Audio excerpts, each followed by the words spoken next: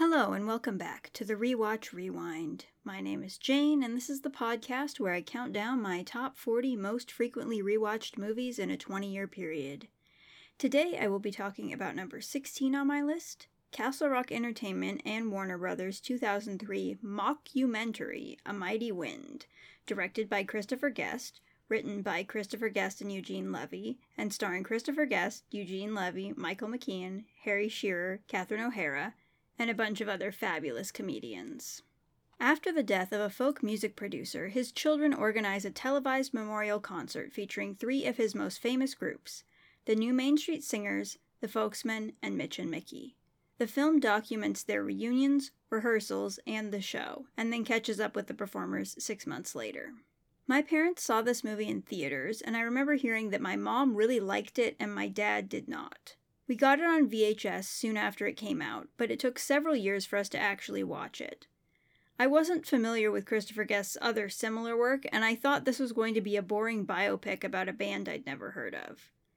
I can't remember what finally convinced me to give it a chance, but once I did, I thought it was hilarious and was immediately hooked. I watched it 5 times in 2007, twice in 2008, twice in 2011, 3 times in 2012, once in 2013, once in 2014, once in 2017, twice in 2018, twice in 2020, once in 2021, and twice in 2022. At some point we got it on DVD as well, and I watched it with commentary by Chris Guest and Eugene Levy, which is how I learned that most of the dialogue is improvised.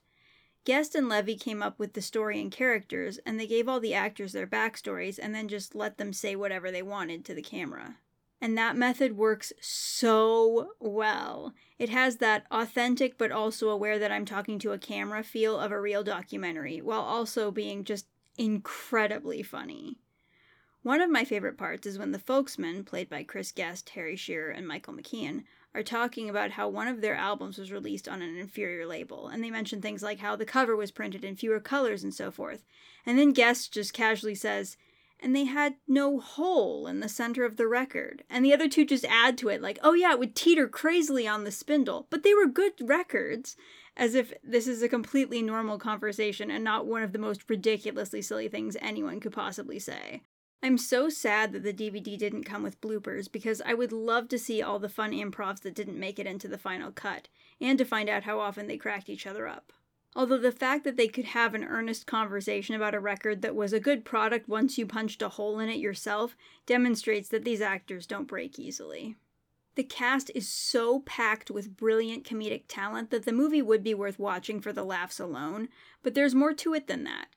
Since this is a mockumentary, it would be reasonable to expect the punchline to be that all the music groups are terrible, but they're not. The singing is excellent, and most of the songs are actually very catchy and fun to listen to. I'm a huge fan of the soundtrack. The songs were mainly written by various cast members, and as far as I can tell, everybody did their own singing. Mitch and Mickey's hit, A Kiss at the End of the Rainbow, written by Michael McKean and his wife Annette O'Toole, and performed by Eugene Levy and Catherine O'Hara, was even nominated for an Oscar. For people making a movie mocking folk music, they sure put a lot of effort into creating fabulous folk music. In a way, A Mighty Wind is kind of similar to Enchanted in that it's making fun of something while also celebrating it. And that's one of my favorite things about it. This movie demonstrates that it's possible and even wonderful to love something both genuinely and ironically at the same time, which is how I feel about several of the movies I've talked about on this podcast. A Mighty Wind offers no apology for enjoying folk music, even while expressing that most of it is objectively not good. I read a review that saw this as a flaw, claiming this film lacked the bite of Guest's other mockumentaries, but I think that's a big part of why this is my favorite. I enjoy his other films, but they feel a bit more mean-spirited. The writers clearly loved the Mighty Wind characters, even the more obnoxious ones, and therefore made them more likable to the audience than, for example, most of the Best in Show characters. Not that characters always have to be likable, but I find likable characters more fun to revisit. I also feel like A Mighty Wind has a slightly less raunchy sense of humor than the others. There definitely are sex jokes, but mostly innuendo and double entendres that you can ignore if you're not into that. For example, Jane Lynch and John Michael Higgins play a married couple whose last name is spelled Bohner, and you can probably guess how it's pronounced. And she makes a couple quick references to how she used to be a porn star, so it would be easy to just make sex jokes the main focus of their characters. However, they also started a coven called WINC, Wink, Witches in Nature's Colors, in which they believe, and I quote, "Humankind is simply materialized color operating on the 49th vibration. You would make that conclusion walking down the street or going to the store." And that, to me, is much funnier. Not that I don't laugh at a good sex joke, I just feel like I get tired of them faster than most people seem to, so I appreciate that this movie has a good balance of many different types of comedy. I also appreciate that it's not very heavily focused on romance. This is a movie about putting on a concert, not people falling in love. There is one main storyline that does involve romance, but in an intriguing and atypical way. Mitch and Mickey were once a couple who apparently had a very messy breakup and are now reuniting for the first time in decades to perform A Kiss at the End of the Rainbow, which in the past always involved them actually kissing. We see them rehearsing it once, and they just pause and look at each other awkwardly at the kiss part. Then at the concert, Mitch disappears a few minutes before they're supposed to go on, and Mickey is furious until he returns with a rose for her. And of course, then they kiss on stage during their song. In the 6 months later epilogue section, they each claim that the other took the kiss too seriously, which I feel like could be interpreted in multiple different ways, and I'm honestly not sure if we're supposed to conclude that they still have feelings for each other or not. But it's clear that they both felt pressured to kiss because the audience was expecting it, and that's the part that fascinates me. Because fans do often tend to become overly invested in the love lives of the celebrities they're following, and I like the way this movie portrays that from the perspective of those celebrities. Of course, in this case, the audience probably just wants them to kiss because they always did, and not necessarily because they want them to get back together, but I feel like those two attitudes are still related. The movie doesn't tell us who decided to make the kiss part of the song in the first place, but knowing how often producers like to exploit relationships between artists to make money, I doubt it was Mitch and Mickey's idea. But everybody loved it, apparently. A folk music historian who was interviewed claims that the kiss was a great moment not only in the history of folk music, but in the history of humans. When the folksmen recognize the song at the concert, they make a bet about whether the kiss is going to happen. Also unrelated, but I love that Michael McKean's character says, "This is that really pretty one," about a song that he wrote in real life.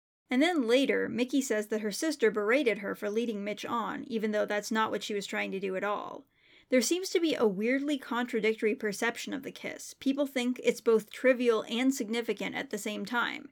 It's just a fun little performative part of the song, and yet it's seen as indicative of the state of their relationship, even by people who know it's not. And it feels particularly appropriate that Mitch and Mickey are played by Eugene Levy and Catherine O'Hara, who have played opposite each other so many times that people kind of expect them to be together. I don't know if anyone actually thinks they're together in real life, but I imagine they can relate at least a little bit to having a bunch of people they don't know expecting them to show romantic interest in each other. And I feel like this is a great example of how amatonormativity can harm everybody, regardless of whether they're aromantic or not. Because everyone is expected to want and need a committed romantic partner, some people become overly invested in the slightest romantic gesture, so that even a kiss between two performers on stage is interpreted as a declaration of their undying love for each other. And I appreciate that they managed to stick that message into this very silly comedy, even as I'm aware that I'm probably reading way more into it than anyone intended. The main reason I keep rewatching this movie is because most of the jokes are still funny, even after you've heard them over and over. However, there are a few that feel a little offensive now. For example, Jennifer Coolidge is hilarious as a very clueless character who talks about having one brain that she shares with Larry Miller, thinks that model trains are where they got the idea for the big trains, and doesn't know how to hum. But it kind of seems like she's putting on an accent that might be intended to make fun of a specific group of people, although I can't tell what accent she's trying to do, so maybe she was just talking silly and it's actually not offensive, I'm not sure. And then there's the part at the very end when Harry Shearer's character comes out as a trans woman, and they kind of try to portray it semi-respectfully, but it still feels like the joke is meant to be, look, it's a man with a deep voice wearing a dress, isn't that so funny? And I don't like that. Also, there's very little diversity. I think there's only one black character who only has one line, and everybody else is white. And most of the important characters are men. But compared to most comedies from the early 2000s, overall, A Mighty Wind holds up surprisingly well. It's another example of an everybody was having way too much fun movie that I love despite its flaws. I got to see The Folksmen in concert in 2009 when Guest, McKeon, and Shearer did their Unwigged and Unplugged tour. They also performed songs from This Is Spinal Tap, which I think is probably what most people were there for, and it was fun to see them switch between playing rock stars and folk singers. Everybody in this movie is so incredibly talented, and I love that they've made a bunch of similar but different projects together to demonstrate their range. I don't know why Mighty Wind gets talked about so much less than Spinal Tap and Best in Show, because if you enjoy those two, I'm pretty sure you'll also enjoy this one. And if you, like past me, have been avoiding this movie because folk music sounds like it would be boring, I can assure you that it is not. Before I wrap up this episode, since this is a podcast about movies, I just want to take a moment to talk about the current WGA and SAG-AFTRA strikes. The billionaire CEOs of production companies are trying to convince the public that writers and actors are unreasonable for wanting to get paid for their work in order to distract us from the fact that the very existence of billionaires in a world where any people, let alone people working for them, are struggling to make ends meet is preposterously unreasonable. I know it will be hard to wait for TV shows to come back and new movies to come out, but there are so many things for us to watch in the meantime. As audience members, we should absolutely be rooting for the actors and writers here. Think of how much better their art will be if they're paid enough that they don't have to work a bunch of side jobs to survive. So if you know of any writers or actors who have Patreons or anything like that, and you have a little money to spare, now would be an excellent time to start supporting them. I'm also putting a link to the Entertainment Community Fund in the show notes if you want to support the cause more generally. This podcast wouldn't exist without screenwriters or actors, and I strongly feel that all of them deserve to be fairly compensated for their art. Remember that this strike isn't about the movie stars making $15 million per movie. This is about the 87% of SAG-AFTRA members who don't make the $26,000 required to qualify for health insurance each year. And I would like to wish any of my listeners who happen to be in the WGA and/or SAG-AFTRA the best of luck during what I hope is a crucial turning point in the industry. Whether you're in the entertainment field or not, thank you for listening to this podcast. Next week, I will be returning to Old Hollywood to talk about another film I watched 22 times that is only 1 minute longer than A Mighty Wind. As always, I will leave you with a quote from that next movie. I just said I'd write it, I didn't say I wouldn't tear it up. It's all in little pieces now, and I hope to do the same for you someday.